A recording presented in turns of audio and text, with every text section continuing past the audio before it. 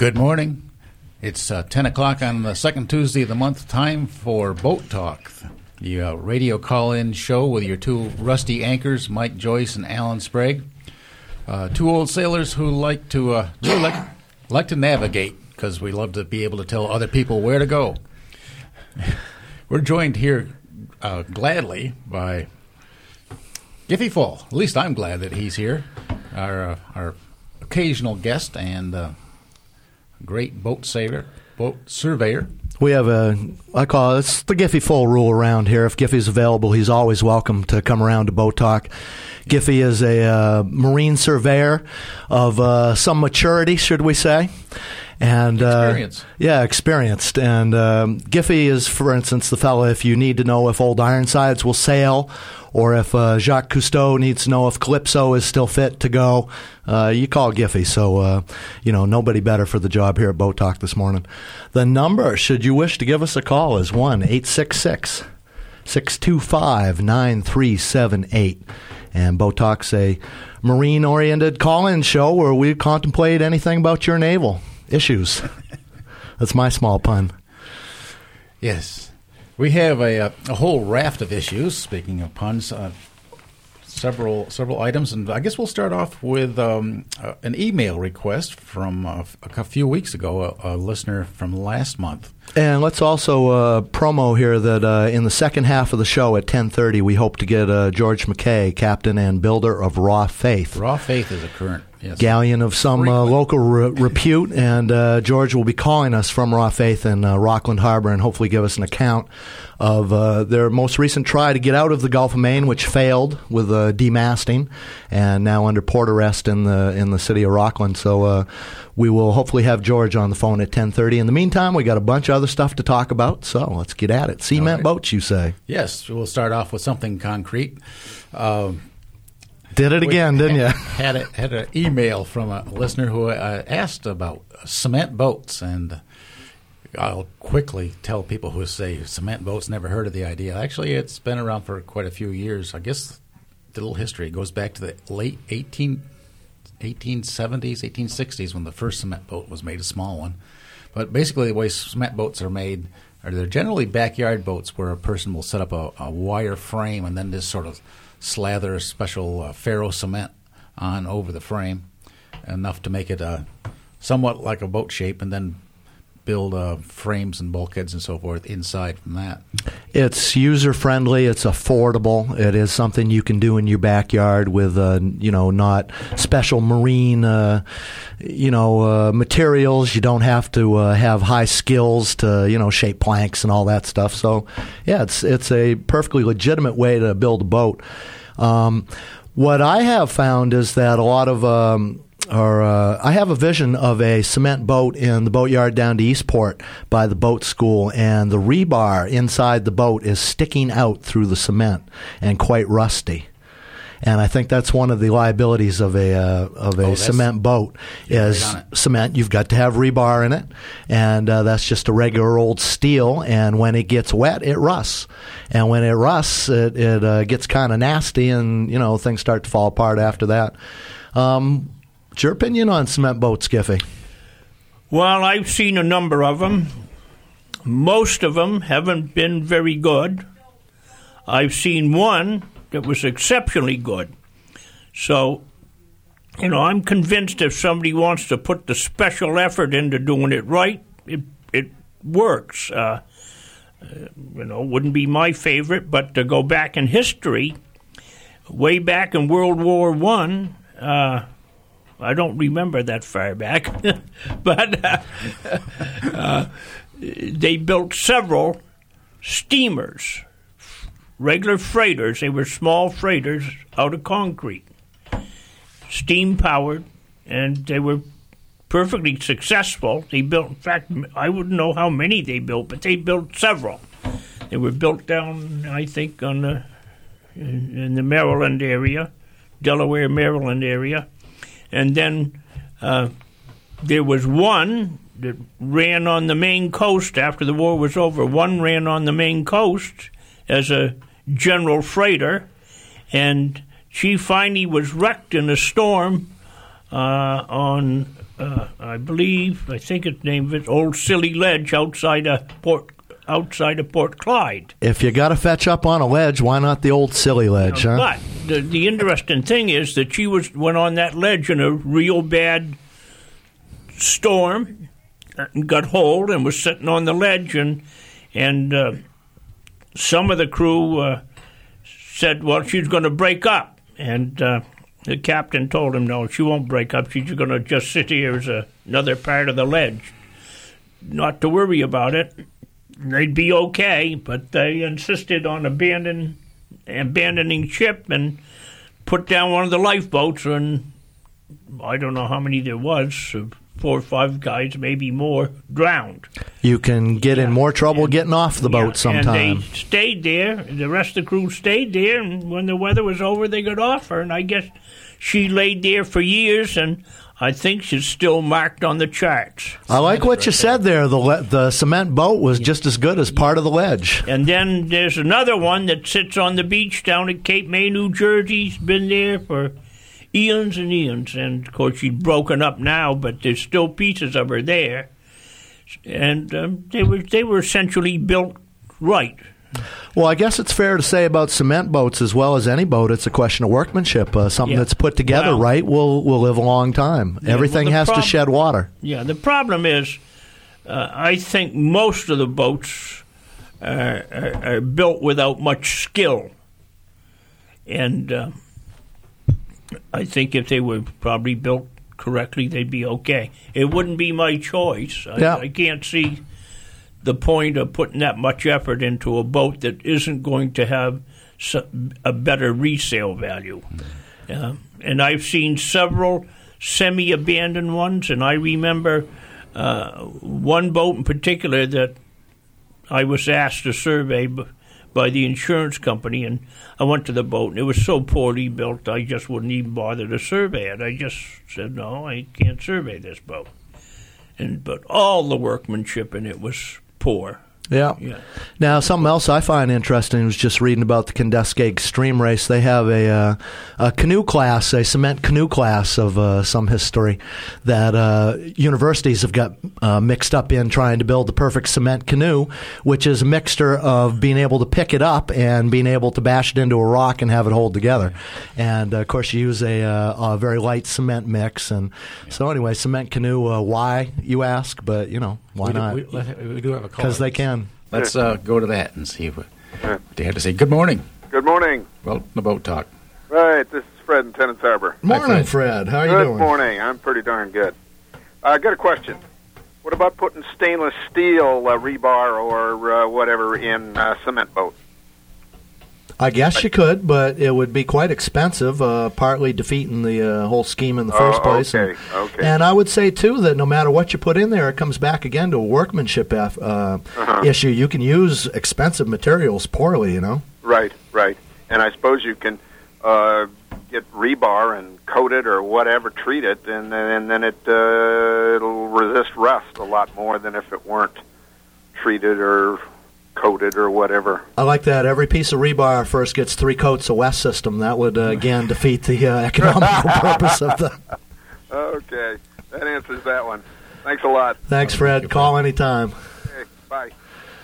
1-800-625... it's 1-866-625-9378 here at Boat Talk.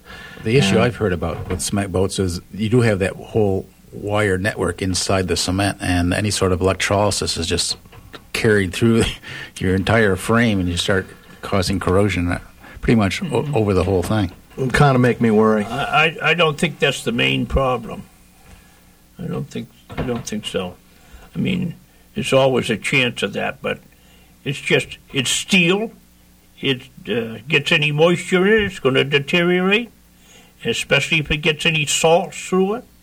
So I just don't think it's an ideal way to build a boat, but it is doable. It is doable. And I've seen one yacht down south that was very, very well done. You wouldn't even realize you was ferro cement.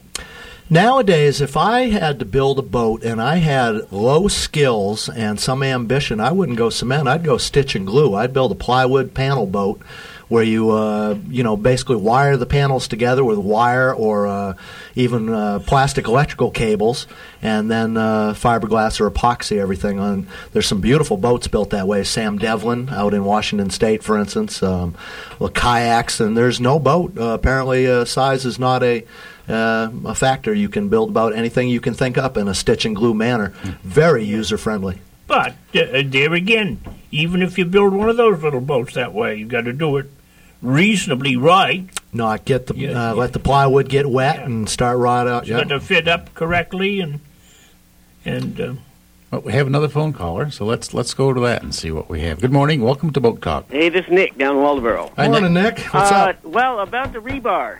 I recall going down through Florida Keys because my father used to live there, that in those concrete bridges that are down real close to that hot salt water, they got rebar that I think it's epoxy coated. It's got a coating on it. It's, not as expensive as stainless, like the fella called up about. I think it's probably, within reason, but they put some kind of coating on it because those bridges, in fact, the piers are right down in the water.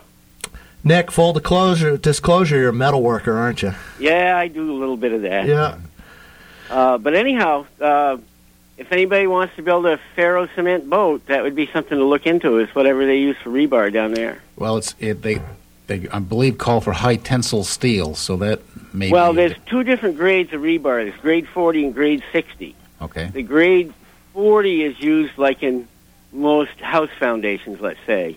And grade 60 is a higher tensile, a higher carbon rebar. In fact, you can use it to make coal chisels and tools out of. You can harden and temper it. But one of the things with grade 60 is you're not supposed to heat it if you're going to bend it. So, I don't know anything about ferro cement. So, maybe grade 40 would work. But at any rate, look into that rebar down south there if anybody wants to build one. Like I say, when I think of rebar and ferro cement boats, there's one by the boat school at the old yard in Eastport there with the just rebar sticking out of it, all rusty and crazy, and it ain't a pretty sight. They didn't use that southern fried rebar, man. Probably not. I'm telling you, it's not pretty and reassuring, though. All right, see you later. Thank you, So Nick. long, Nick. 1-866-625-9378 if you'd like to jump into Boat Talk. We have a whole variety of things to talk about today. We got a couple other interesting things here. For instance, Women and the Sea, a traveling museum exhibit, has come to the Penobscot Marine Museum, and you can check that out at pmm-maine.org. And this is a traveling exhibit that is added to by the Penobscot Marine Museum with a main focus, and will include 6 evening programs about different Maine women, adventures from racing yachts to lobster fishing and marine biology. This is going on all summer, and again, pmm-maine.org or 548-2529, the Penobscot Marine Museum. In Searsport. Right there on Route 1. You can't miss it. Yeah, it's a good place to visit. We do have another phone caller. Let's go to that. Good morning. Good morning. How are you? Good. How are you? Good. This is Bill down at Thomaston, and I've just been listening to your rebar conversation. And you have the same problem in buildings, and most of the rebar being used now is coated rebar. I think that's what he was referring to down in the Keys as well. I worked with a guy once who had a theory that the Empire State Building was going to fall down for exactly the same reason. Oh, dear. Because the rebar was all going to rot out over time and where she was going to go. And I think with regard to the one that's down in Eastport, the more pressing problem is the mix on the concrete, because the reason you got the rebar sticking out is because the concrete has fallen off over the years, and then you're left with the skeleton, which is not what you want in the first place. So I don't know what the mixes are, but you'd have to be really careful about what the way you put that thing together in terms of the concrete mix. Good point, Bill. That's it for this morning. Good show, thanks. No, Appreciate it. We're going to keep our eyes on the Empire State Building now. Yeah, I think we'll... Yeah, just watch out. Don't stand underneath it, Yeah, we'll just steer clear of that one. Thanks. Here's another interesting article from the Fisherman's Voice, and this is an alert from a crab processor down in Bass Harbor, the Carters down there, Kelly Carter and her husband Steve Carter. They are noticing that a lot of their crabs are coming up with shell disease, a black fungus shell disease that puts spots on the shell. Shells disintegrate. They're weak and mushy and deteriorated joints. It does not affect the meat, but it's a pretty ugly thing, and as in some catches, very little, and as in other catches, as much as 70 to 100% of the crabs are coming up that way. This is an escalating problem, according to the Carters in Bass Harbor. There's more this year than there was last year and the year before. They took Bob Bayer from the Lobster Institute out on their boat, and he took samples back to the University of Maine lab for test. At press time, the results were inconclusive, but these lesions on the crabs, they say, have a lot of similarities to lobster shell disease, which is decimating the lobster fishery to the south of us right now. And again, this is under investigation at the present time. The Carters believe there's a correlation between the shell disease and hide bait.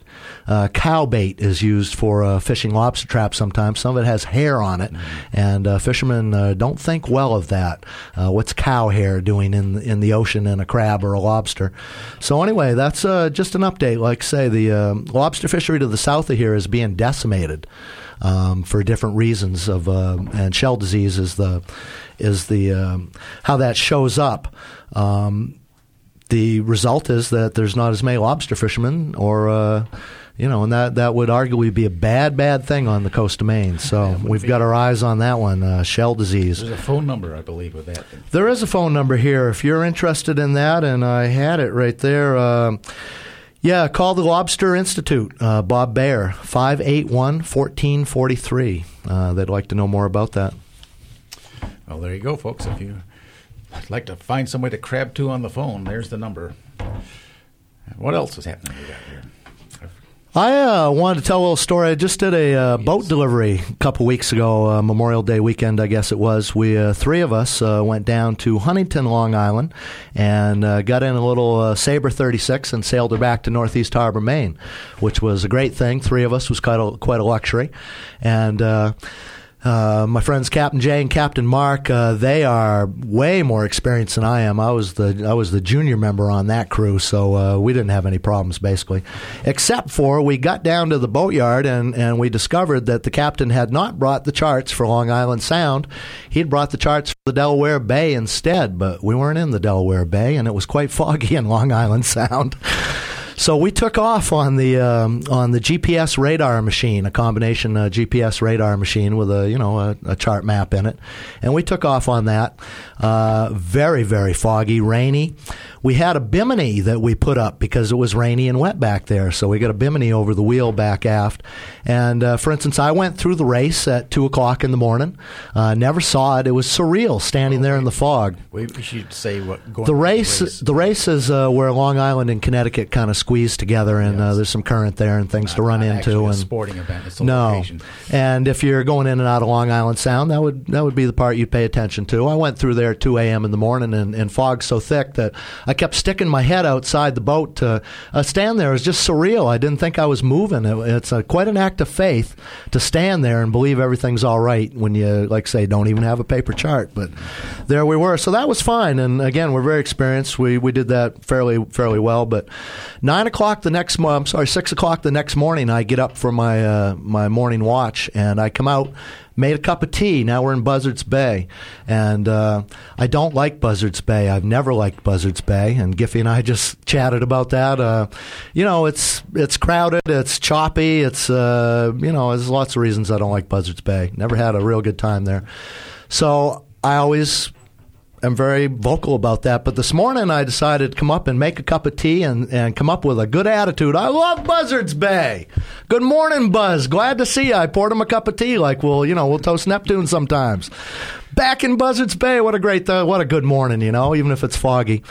Immediately, I got in trouble. The fella in the middle of the night, I think, had changed the ley line on the radar from pointing the way the boat is to pointing north. So if you turn the wheel, now the line is not in front of you on the radar showing you which way you're headed. It's turning off at a crazy angle. So I'm trying to drive to a buoy in the fog. It's very foggy. Even when you get to the buoy, we had a hard time reading the numbers. We passed buoys that we could hear them, but we couldn't see them. They're right next to us. Very, very foggy. So I'm trying to find this buoy. I really want to see this buoy.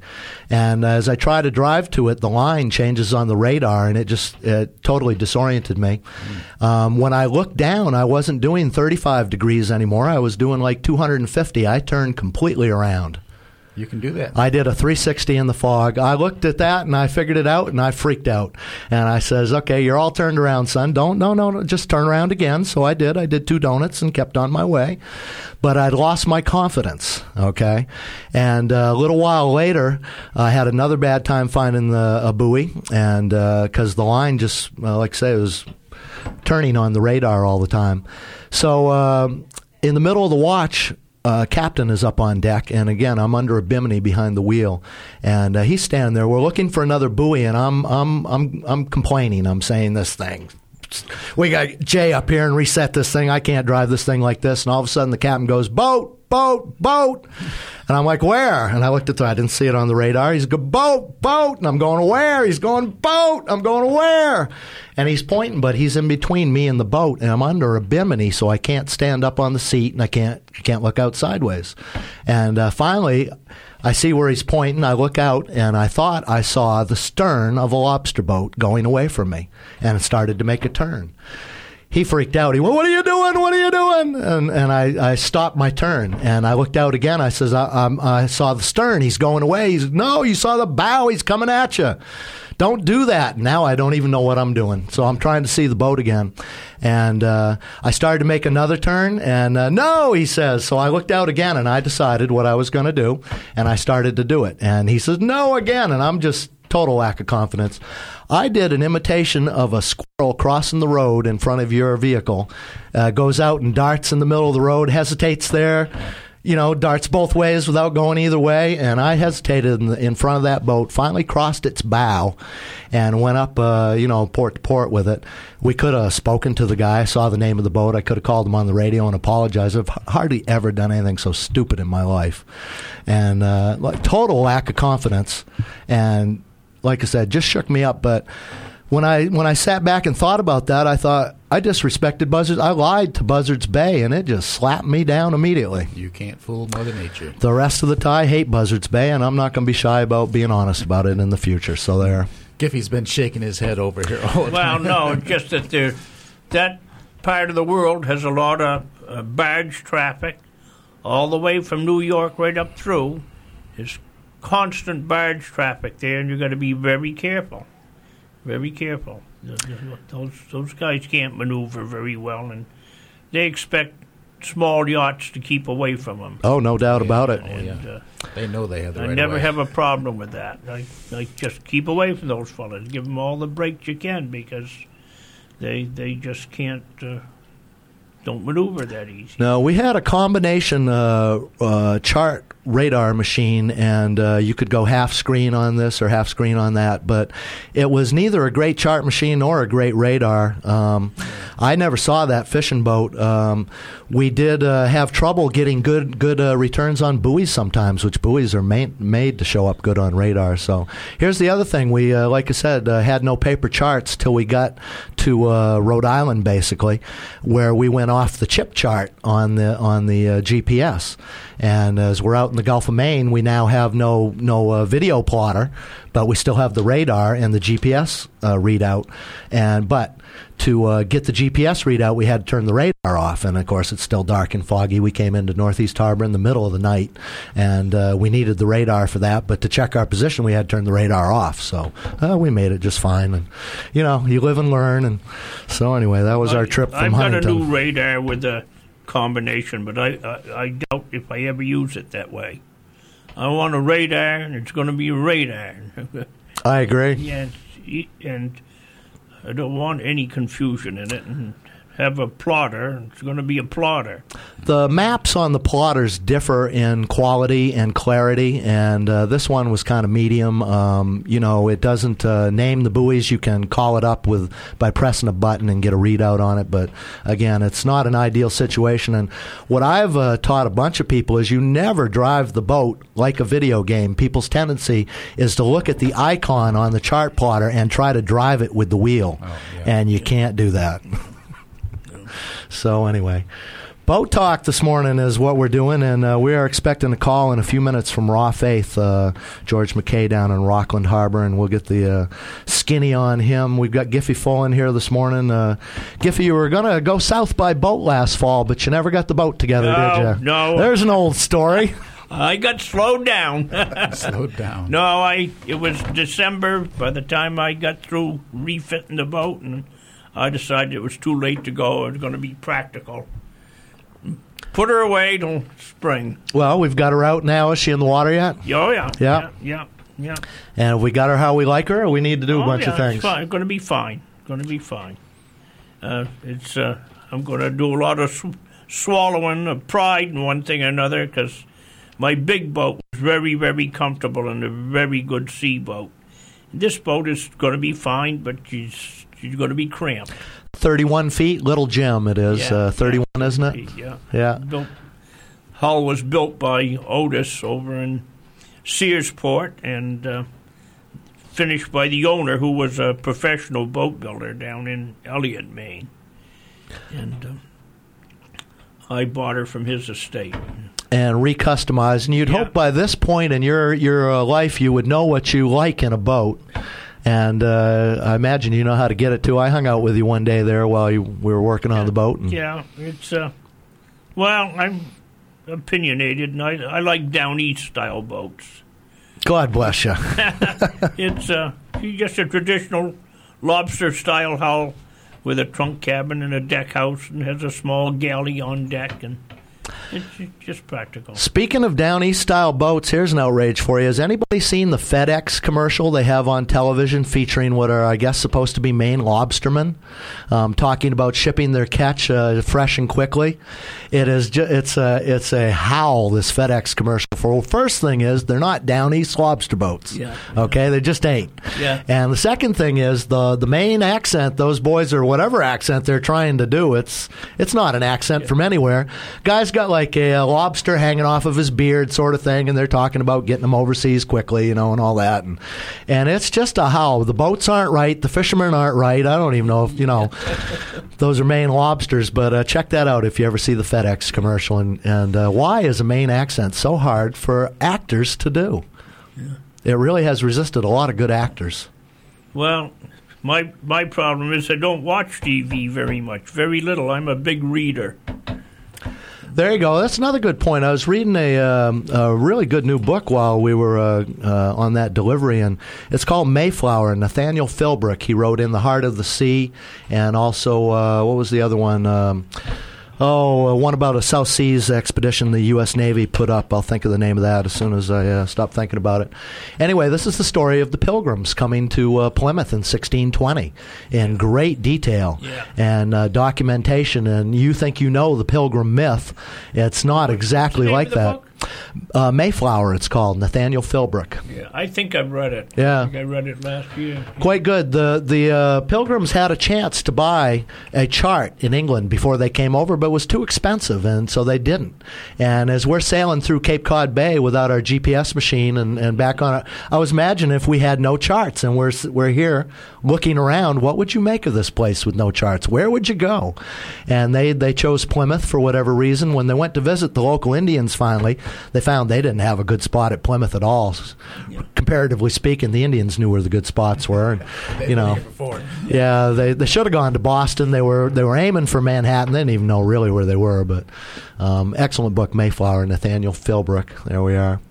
What's going on in the other room there, Alan? I haven't been paying attention. We're having to deal with a poor cell phone reception with George McKay. I believe we have him on the line now, and hopefully we'll be able to keep him on the line. But it seems to be a little bit shaky. But I think we'll start off by giving a little history of Raw Faith. Good morning, George. Good morning. George, let's start at the beginning. You're a trained engineer. You were working on in Boston, commuting back and forth from Winthrop, Maine. Let's start the story there. Well, that's a long time ago.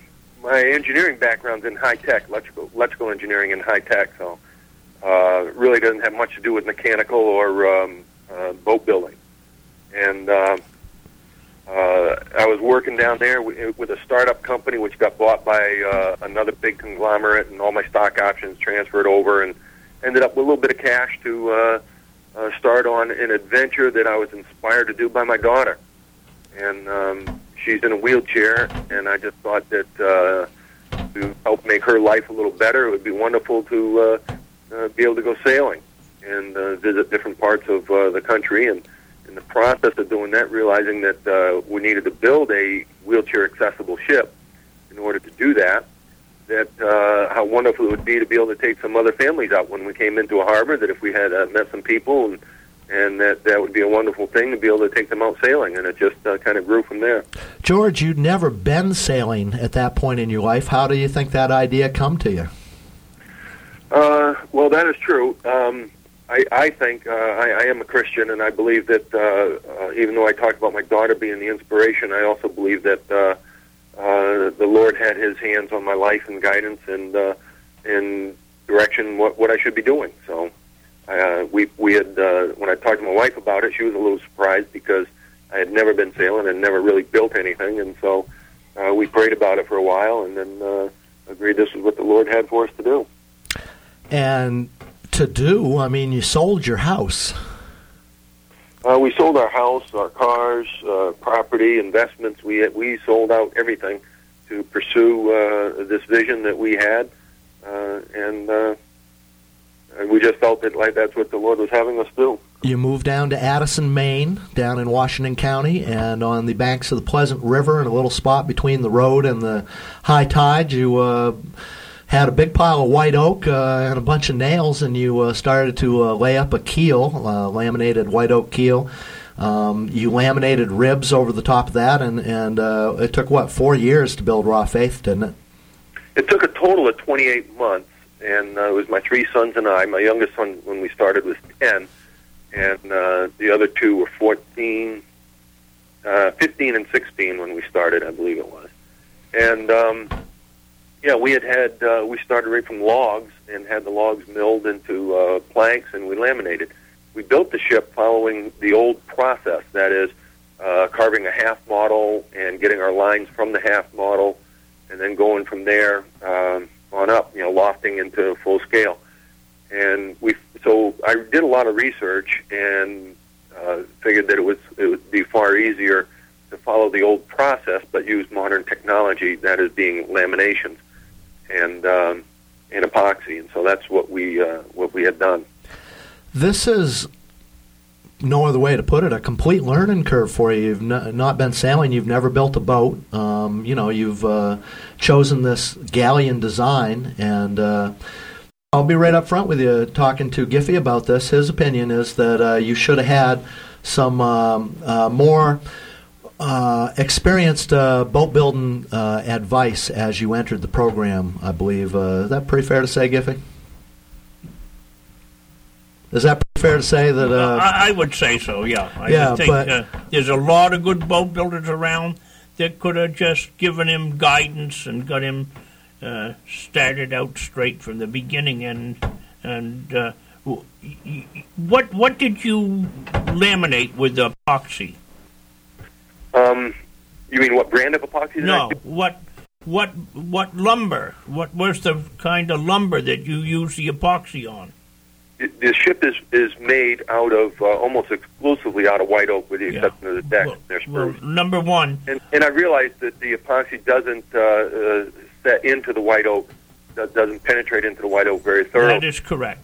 And all right, so for you to automatically assume that I don't know what it is that I should be doing was wrong for you to say that I should have turned to some boat building shop to be started on the right track. You don't know if I'm already on the right track or not. You're just assuming. I guess the reason I brought that up so early in the conversation, George, was I don't know if you heard earlier, we discussed cement boats earlier in the program. Yeah, I heard that. Yeah, and let me finish my comment. Yeah. I do not use the epoxy as a sole method of adhering anything together. So realizing that epoxy doesn't penetrate into the white oak, it is not a sole fastener for me in any portion of the ship at all. Fair enough. Like I said, the reason I brought it up was no matter what, especially when you're in a specialized field like boat building, there are one decision always affects so many other things. Often things are a trade-off, and you have value decisions to make, a lot of which can really only be made with experience. Raw Faith, let's jump ahead a little bit here. When the Coast Guard just inspected her, I believe they were fairly impressed by not only the safety gear you had on board, which was more than necessary, but the hull is quite solid. It was not leaking at all. You built a pretty solid hull. And again, it's not leaking badly at all. But where was I going with that? Let me just say something like that. There are a lot of books written. Almost every expert has written a book, and of one sort or another. And I've read everything from Donald McKay. I can't even name all the books that I've read. And so when people find out and they say, well, you don't have the experience, you don't have the background, I've read a tremendous amount about this. I've done all of the beam stresses. I know all the withdrawal strengths on everything. I know all the tension strengths on all the steels. And so for somebody to immediately assume that you have to talk to an expert or something when there's a book to pick up and read it, we're not dummies here. And I question what's going on in our society when we have all these books available, and people think you can't pick it up and read it. No, and I did remember my point here. Again, you built a very solid hull. It doesn't leak. You can't argue with that. But my feeling about the boat is that when I first saw you were on Bill Green's main television program, and I was reading a book, and in the background I saw somebody building a boat with a nail gun, and I went, wow, never saw that before. Let's pay attention. And of course, you were hanging the plank with the nail gun, but that wasn't your primary fastener either. Then you went back and you drilled and inserted 8 and 12-inch galvanized spikes, which were pounded in at some great effort, and are now exposed on the outside of the hull. The way I look at it, George, you built a good, solid boat, but I worry about those spikes galvanically corroding, and I worry that the boat, for all the effort you put into it, won't be as long-lived as it could have with slight little alterations of the details. So, and I'm not challenging you here. I'm just, just bringing up the point that, you've done a lot of work. And again, my point is that you're a man with a dream. Nobody can, everybody can understand that. The dream's got a boat in it. That makes a lot of people crazy. And, you're obviously experiencing some difficulties. And, that's why we're talking. So we have... excuse me for just a second, George. We have George McKay on the phone this morning from Raw Faith, and George would be willing to talk to callers this morning as well, and it's 1-866-625-9378 if you think you can add anything to the conversation. I'd like to ask him what he is going to do to replace his rig. Well, we got to. I'm currently looking at. I got to do some fundraising, obviously, get some money, but I'm going to put up some Douglas fir, which was always my original plan from when we first launched the ship, and it's just that the funding wasn't available, so we put some spruce trees in, which were the largest we could find, and they were clearly undersized. We were sailing to New Jersey with the intention of doing dockside tours to raise the money to come back to Maine and replace the mast. I mean, my plan was always to replace the rigging just as soon as I could. As far as the spikes and the galvanic corrosion, you get most of your galvanic corrosion from having a prop, and also poor electrical systems on board will also help contribute to that. And so the ship's been in the water since August of 2003, and we've not only inspected the underside of her, but also I keep a close eye on the hull, and I don't see any corrosion on any of the spikes that are visible, and as well as any of the steel that's on the bottom side. Like I have a steel shoe on the very bottom of the keel, and we can't notice, from a diver anyways, notice any corrosion at all. galvanized spikes, again, I don't mean to go on about this, but one thing I worry about galvanized spikes, you hit them with a hammer. And when you do that, the galvanizing's comes right off. So we have anyway. a phone caller, so let's go to that and introduce. Good morning. Welcome to Boat Talk. Hi. Hi. I just have a comment for George, just an observation. You said that most of your experience, or that you got your experience from reading books, and I have to say that in anything that I've done, I have valued the experience of other people and being able to talk with them and have them share their experience with me. Certainly people don't go to medical school by reading the medical text. They need instruction and guidance. And, I'm concerned. I was concerned when I read in the paper that you were taking people out on your boat, and I don't really know that you've had a lot of sailing experience as well. Okay, great. Let me address that, caller, from a couple of points. Number one, we are not taking anybody out sailing at this point in time. When we do take people out sailing, the ship will have gone through commissioning process and through all the systems and all of that. And as far as not having the experience as far as a boat building, people have been building boats for eons before it was ever even documented people have been building boats. What I have not built a race-class yacht or a pristine yacht by any stretch of the imagination. I have a very sturdy, very stable ship, and she was built just like in the old days when there was hundreds of shipyards up and down the coast.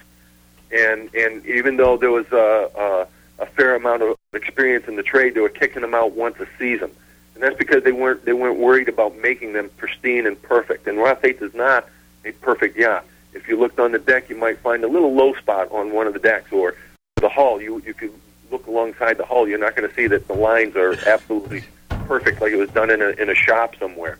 No, that's not the case. But is she solid? She's absolutely solid as a rock.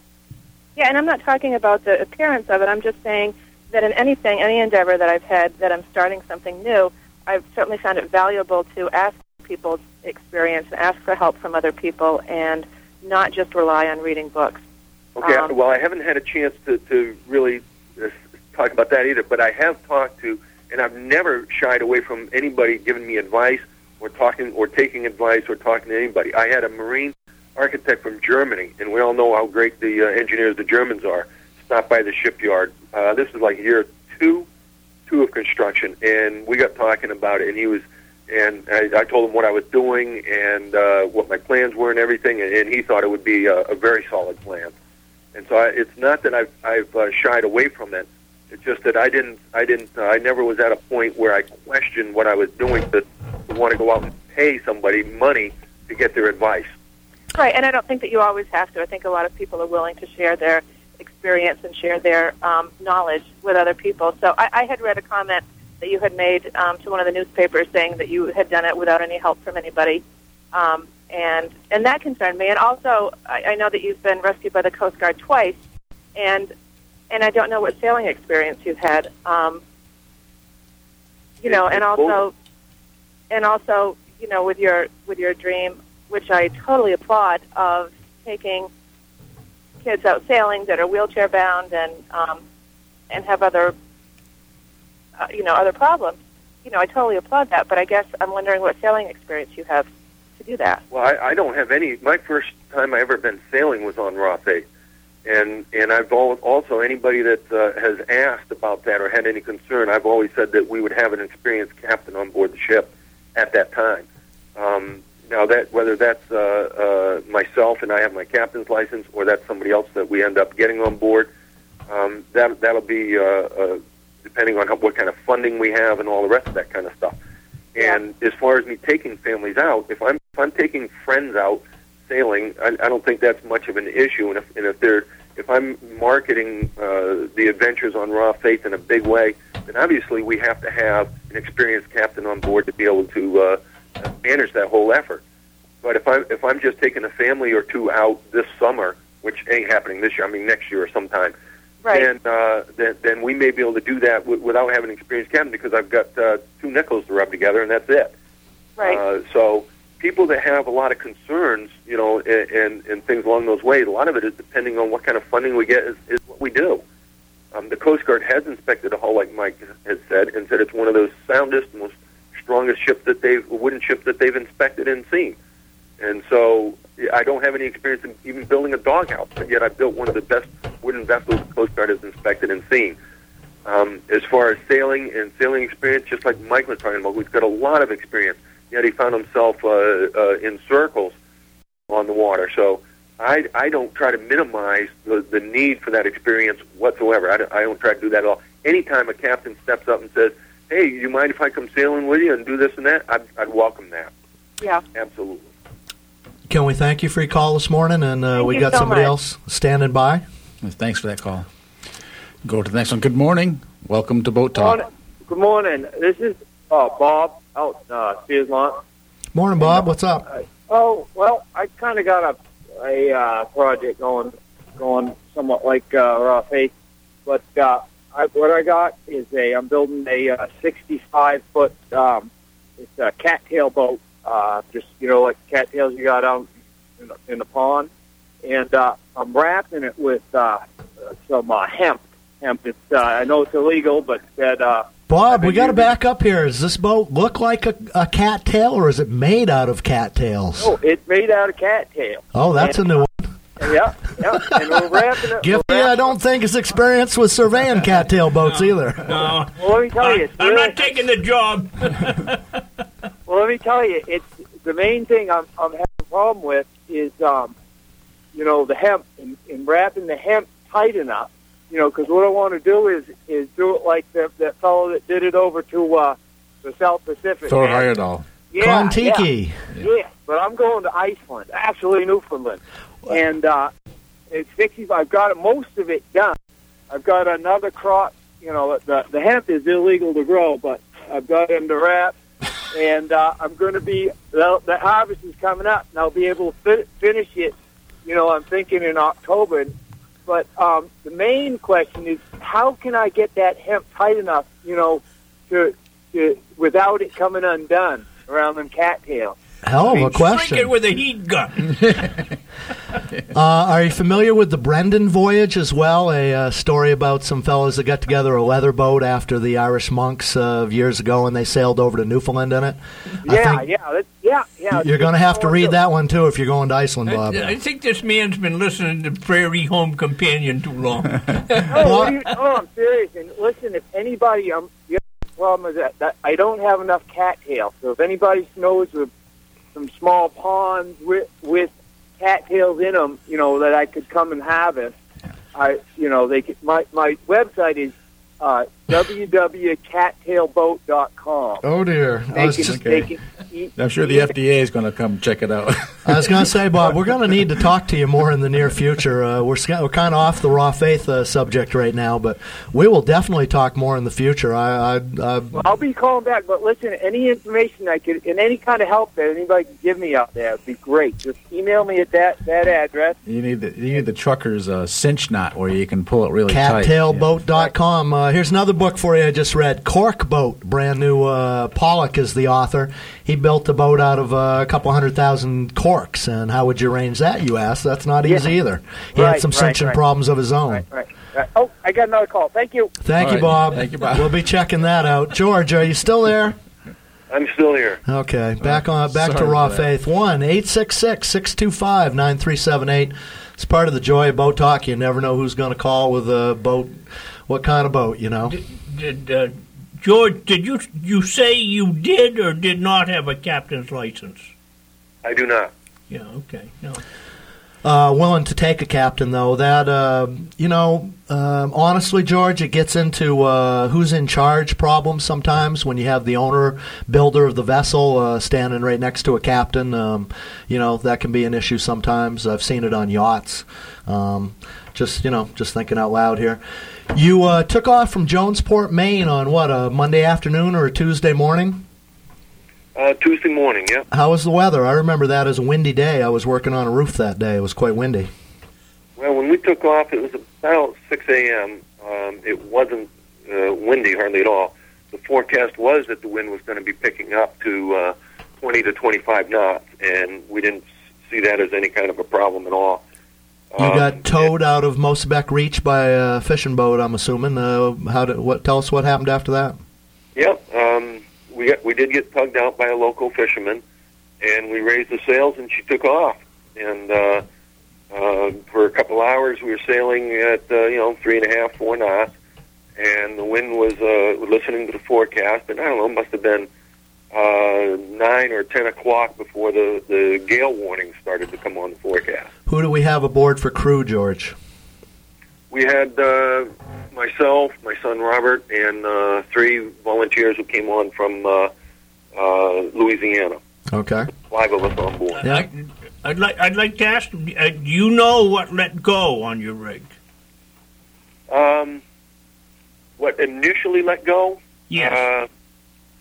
No, I don't. I have not been able to determine. From what I can tell, has been about 4 factors that have contributed to the fault to the rig letting go, but I'm not sure exactly what that was. Well, anyway, the wind's picking up. You're sailing along. You're making pretty good time by this point. Dark at night. We were keeping an eye on it. Now, last year when we sailed up from Rockland up to Jonesport, we watching the rig, and like I say, the top of the masts were a little small, so they'd bend over a little bit. We're keeping an eye on that to see what kind of stress it was under. And this time we're sailing with the wind on our rear port quarter, and we didn't see any stress on the rigging whatsoever.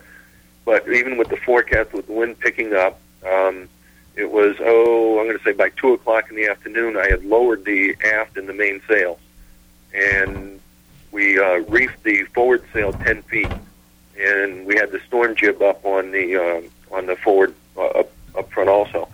And so that left us with about, 460 or so square feet of sail area, which isn't that much. And when I say that mast, the forward mast is the one that let go first. And we were watching that very closely. We had slowed down. We were sailing before we had done this. She was moving along at 8 knots, and we had when we lowered the sails, she was now moving about 3.5 knots, which was mostly just the sea and pushing us along, with a little bit of help from the wind and keeping us straight. But clearly there wasn't any strain on the mast that we could notice or see at all. Wind's blowing about 30 knots, maybe? No, not at that time, not for us. Not that we could tell. I've been in a lot of 30 knots of wind, and like I say, if you subtract what we were doing, our speed, it still doesn't make that big a difference. And I wouldn't say there was more than 20, 25 knots at the most is all we were in when that mast let loose. Okay, so the foremast let go. Was it in the dark when that happened? It's always in the dark. No, it was bright day. It was right in the middle of the afternoon. I'm going to say 4 in the afternoon, thereabouts. And what happened, that's the same mast that had broke a year and a half before, and we stuck a piece of aluminum tubing on top to strengthen that. And that aluminum tubing had acted, as near as I can tell, as a lever against the mast, as well as because where the mast had snapped was about 6 feet below that aluminum tubing where the jaws from the gaff was hitting the mast. And that, coupled with the angle of the gaff on the sails, in reference to the lady that had called, for example, I had talked to a professional sailmaker about the sails. And even though we made the sails ourselves, I had her advice on them. And I even copied the angle of the gaff from a marine architect out in Oregon who claimed this was a better angle than what the traditional angle was. And so I went with that, and it ended up a flatter angle on the gaff, which puts more strain on the mast. And even though he didn't talk about that in any of his writings, and I haven't seen any of it, I've got the Rigger's Apprentice, and I got the Gaff Handbook, and none of these books or anything talk about the strain or the angle and the difference of the strains that puts on the mast. And so I didn't have any idea about that. I have had several other captains on board the ship. Some have even gone sailing with me. No one has ever talked about that as a factor, but I think in this case it did turn into a factor. And because that angle being flatter, it does put more stress on at that foot. Well, details aside, it let go in fairly moderate conditions. So anyway, the foremast broke at the top, and then a couple hours later, the main and the mizzen went as well? Yeah, I'm going to say 3-4 hours later. About 4 hours later, just about. You'd already been in touch with the Coast Guard before that. Seasick crew also, I heard? Yep. That's always pretty. Yeah, I think once we hove to on the sea anchor, that whoever wasn't seasick by that time quickly got seasick thereafter. And then, of course, people's, then people become an issue as well after that. I mean, people, you just got more to worry about. So the Coast Guard comes over the horizon, good-sized cutter. And again, they tow you back into Rockland. Giffey asked an interesting question earlier. They've towed you back into Rockland. You're under a port order not to move the boat without a tow plan or a new rig signed off by a marine surveyor. There's some work for you, Giffey. And you're not a vessel for hire, George. You're a private vessel. Giffey asked an interesting question earlier. As a private vessel, what right does the Coast Guard have to tell you how to rig your boat in the first place? They don't. They don't, to put it plainly. I haven't challenged them on that point because the rigging that I need on the ship needs to be of certain standards anyways. And so, I'm kind of frustrated with nickel and diamond the rigging the way I have been, and so I don't want to go out unless I've got the proper rigging on the ship again. So I haven't even thought about challenging them on that point. George, I need to apologize. We're running into the corner on the time here. Let's cut right to it. What are you going to do this summer, and what do you need? Well, we clearly need funding in order to get the right rigging. It's going to cost us roughly $8,000 to procure the 3 masts. There'll be anywhere from 12 to 14 inches at the head on top, and up to 24 to 30 inches at the base, all Douglas fir, flawless, machine peeled. And we need to get the money to procure them and get all the lines and everything for the rigging. So. You're pretty happy to talk to anybody that comes by, is that true? And I heard that Captain Brenda Walker from Isaac H. Evans, who was, let's face it, a critic of yours the last time you were in the harbor, dropped by, give you a visit last week and brought you a cake, didn't she? Yes, she did. And yeah. It was very appreciated. I wished I had more time to talk to her. But no, I'm obviously willing to talk to anybody about the rigging or about the ship. If somebody has any concerns at all, I'm obviously willing to talk to them, because when people just say, "Oh, the hull has deficiencies," that's just silly talk at that. But if somebody wants to talk about what those deficiencies are, what they think the problems are, then that's what I'm willing to talk about, because I want to fix any deficiencies or fix any problems or issues. And getting advice is always a good thing. Well, you're in a good place. We'll give you the last word here. You're in a good place. There's a lot of people there that can help you, and I want to wish you a lot of luck. Well, thank you. Well, that's going to just about wrap up the sales for this boat talk. We've got to make room for Jim Pahoosh coming up next with On the Wing here on Community Radio, WERU FM Blue Hill 89.9 and 102.9 in Bangor. Until next month, thanks for tuning in.